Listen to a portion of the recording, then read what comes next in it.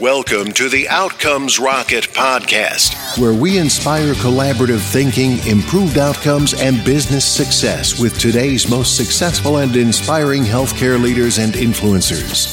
And now your host, Saul Marquez. Outcomes Rocket listeners, welcome back once again to the Outcomes Rocket podcast, where we chat with today's most successful and inspiring healthcare leaders. I really want to thank you for tuning in, and I invite you to go to outcomesrocket.com/reviews, where you could leave a rating and review for today's show. We'd love to hear from our listeners. Can't wait to hear what you think. So without further ado, I want to introduce our outstanding guest today. His name is Dr. John Lee. He's a Chief Medical Information Officer at Edward Hospital in Naperville, Illinois. He's got a background in emergency medicine and a talent and knack for technology. He's been a member of the physician committee on HIMSS. He's been the chair. I think he's currently the chair. Is that right, John? You're the chair right now? Yes. The chair at physician committee and at HIMSS. And he's just a very curious mind in medicine that's also at the forefront of what's happening. So I'm so excited to have you on the show, John. Just want to welcome you to the podcast. Thanks for having me. Absolutely. So what got you started into medicine to begin with, John? Well, it was actually kind of serendipitous. When I went to apply for colleges, I applied to about half engineering colleges and half pre-med colleges, and I got rejected from all the engineering colleges, and I got accepted at all the pre-med colleges. So I thought that was fate telling me where I needed to go. I love it. I love it. Yeah, that's a loud and clear sign if there isn't one. So you've been through the front lines as an emergency medical doctor. Now you're doing a lot of strategic thinking as the Chief Medical Information Officer. John, what do you think a hot topic that should be on every medical leader's agenda today? What is that topic, and how are you guys addressing it over at Edward? Well, the topic, I think, truly where we've been trying to get to, and with all the infrastructural changes that we've put forth and put so much effort into over the past 10-ish years, is really trying to get data to be a commodity that we can rely upon to actually make decisions in medicine. And heretofore, it really hasn't been that data really hasn't been that available. I think the initial iterations and the first wave of like meaningful use and the first 5 or 6 years was really about just trying to get providers to do sort of the initial obvious steps. So classic story, classic situation that occurred before EMRs when I was going through my training, right, is that you get a patient in the emergency room. One of the first orders that would come forth from the physician was obtain patients' old charts from the chart room. And then particularly patients who had been in our institution multiple times, there would be, after probably about, 30 minutes or so, someone would come up with this cart with stacks and stacks and reams of charts. So that's assuming that the patient was actually even seen in our hospital. And so there really was no interoperability whatsoever. And then even if the patient had been in our institution before, the charts and the size of them would be just completely unconsumable. And Massive. So you'd look at, so you look at the stack of charts and you'd shrug your shoulders and say, there's no way I'm going to look through all that. And you think to yourself, I'm just going to wing it. So that's kind of where we started from. And then the first things that I think we were able to accomplish after high tech was that now we don't have to get that pile of charts. We can actually get the patient's old CBC or an old patient's note and get it relatively easily. Mm-hmm. And then we also laid the seeds for some interoperability. But really, when you look at what the data and information that's available in medical records that's available right now, doing that sort of thing makes sort of intuitive sense to the frontline physician. But going deeper and actually using the data to really change care, get insights and knowledge into workflows and predictive models that may not necessarily have been apparent before, I think that's where we're going to go next. And that's where a lot of places, I think, are falling short right now. Yeah, I think that's a good call out, John. And just thinking through what is it that we could do, these insights. If you had to name a couple of them, what would you say some of the insights that facilities could start making on these EMRs? A lot of people just say, all right, it's a big billing machine, right? And so how do we make the billing machine into an insight machine? What are your thoughts there? Well, I would take actually issue with the contention that these are billing machines. I think that the infrastructure that has been put into place, particularly with the regulatory burden, there is an emphasis on that component. For instance, the oft-used term note bloat, right, which is a direct consequence of 1990s era E&M coding, which is still persisting and still has no useful purpose in medicine. But it is what it is, and it makes no logical sense. But we still use it to the EMR to create these charts to accommodate that. Where I think we can go is, number one, use the system to smooth out those rough edges. So actually, note bloat is an excellent example of that, so that you can create these very E&M laden notes with admittedly not a lot of noise to signal, but you can do it relatively easy, and that then frees up the physician's workflow and mindset to do other more productive things. So I think that's one thing that we can do with these technical systems. Yeah. The other is to actually get unique insights that we may not necessarily have. So as an example, one of the big initiatives is sepsis recently. So the seminal study for this was the Surviving Sepsis study, I think in 2010. And within that study, they identified 3 key factors that predicted sepsis at a high level. Is the patient infected? Does the patient have systemic inflammatory response syndrome? And does the patient have some evidence of end organ damage? But what they had to do was to kind of dumb it down, because that study and the data collection of that abstraction was put together by humans with our puny brains who could only tackle a half dozen or a dozen data points at any given time. But when you actually implement and look at the data unfiltered, and when they collect the data, humans actually consciously or unconsciously filter the data so that they know, okay, well, that person may technically be quote unquote infected, but I know that they're not really infected, so I'm not going to count them. Right. So it's that sort of filtering that occurs that our digital systems really, at least at first pass, weren't able to accomplish. So when we went live with our initial sepsis score in our digital system, it fired for probably about a third of the patients in the hospital. Wow. And so what we did was then we added other points of data to say, well, if the patient has a certain type of data characteristic, well, that's significant because X, Y, and Z, or that's not significant because X, Y, and Z. And so what we need to be able to do is take multiple data points that go beyond what our puny human brain can absorb and create other models to conceptualize insights and knowledge, and then have the systems consume that and spit it back out to us in a way that's actually understandable to us as providers. And that's actually where AI, big data, cognitive computing, that's exactly what we're trying to do with these sorts of systems now. And I think that's going to be the next big inflection point of what we do with these systems. Yeah, I think that's really interesting, especially with sepsis patients. It's a big deal. And sounds like you guys took the steps, you developed the system and then refined it, went from 1/3 of the patients alarming to now more fine-tuned. Is it in a place now where it's producing, I guess, valid alarms? Yeah. So right now... Nice. Congratulations. Thank you.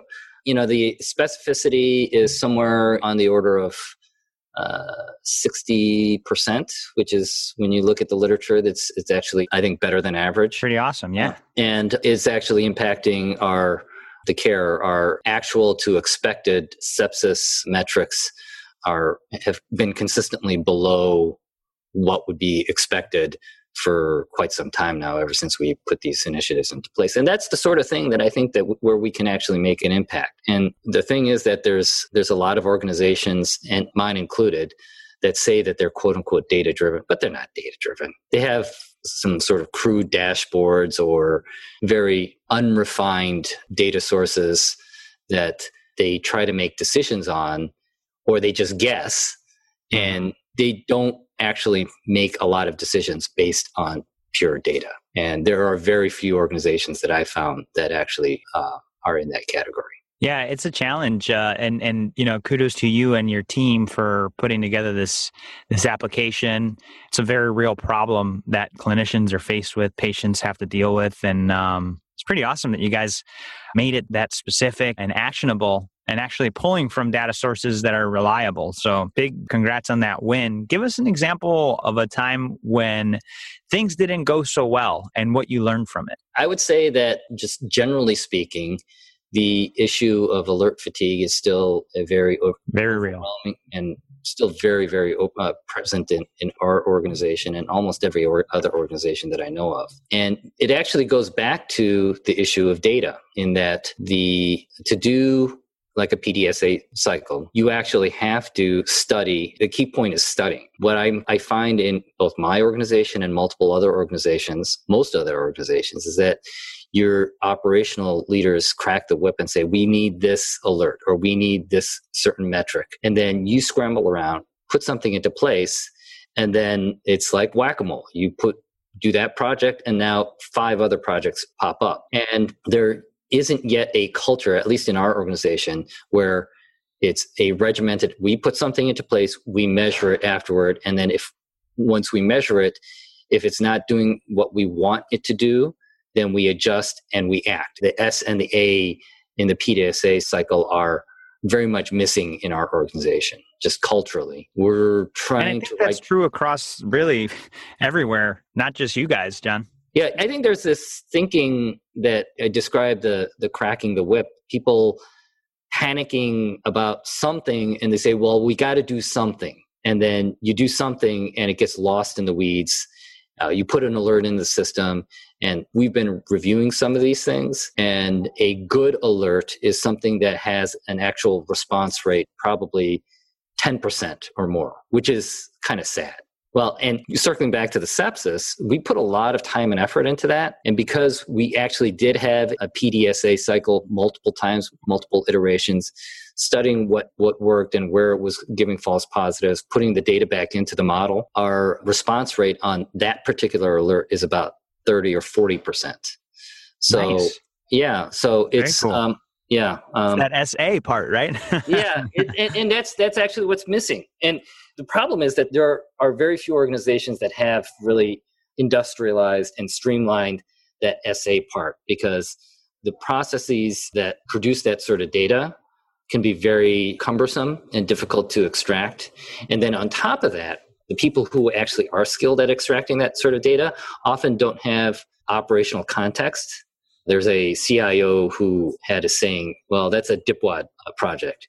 And the DIPWAD is an acronym for Designed in Programming Working as Designed. So basically, you told them what to build, they built it. It's not functional, but this is exactly what you told them to build. And so there isn't that context.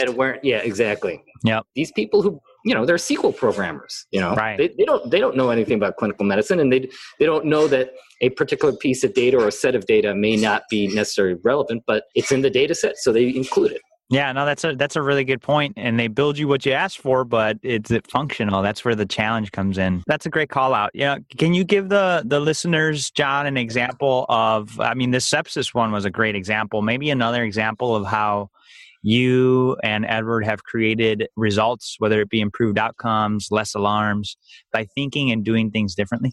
So there's this concept, this knee-jerk concept that decision support means alerts, and particularly interruptive alerts.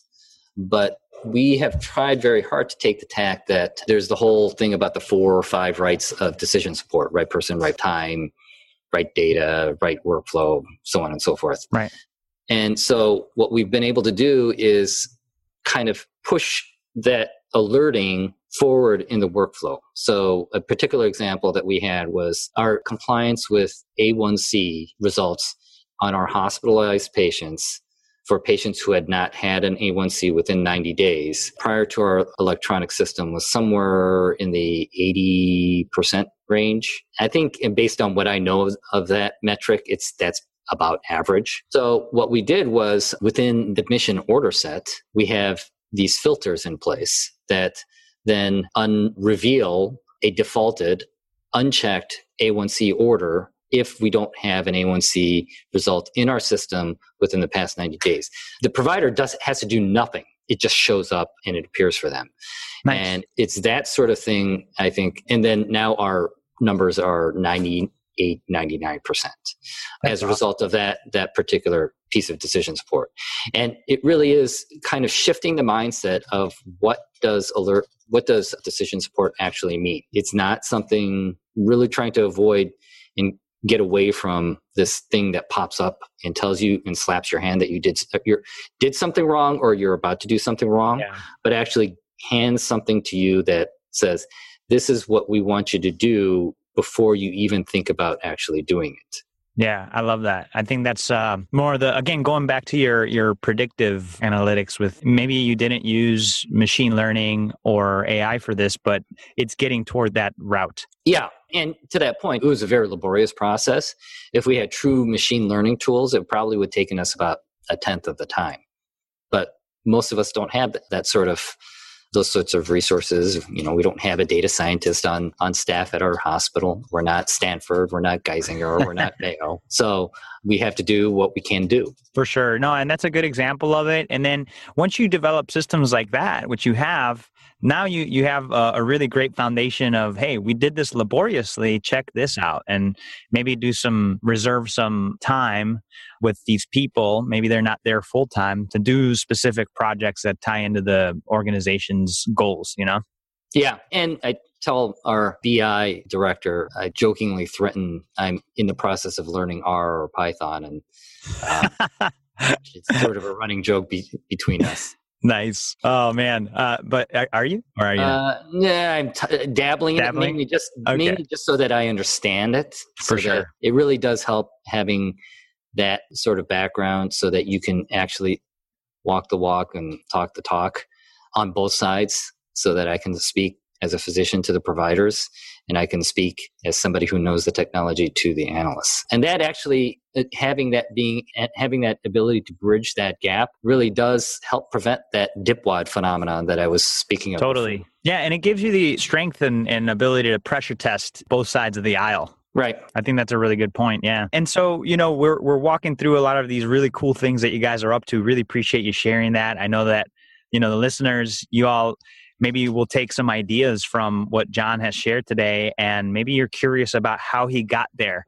We'll share, just maybe the best place to get in touch with John here at the end, but it's all about improving outcomes, collaborating. That's why we're here today. So think about some of the things that you're doing at your institution or at your company and how you can make things better based off this conversation with John, which has been really, really great.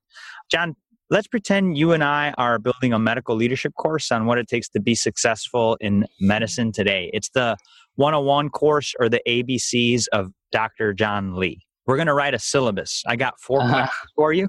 Sure. Okay. And these are lightning rounds. So give me as snippet as you can. And then we're going to finish with a book that we're going to add to the syllabus. You ready? Okay, sure. Awesome. So what is the best way to improve healthcare outcomes?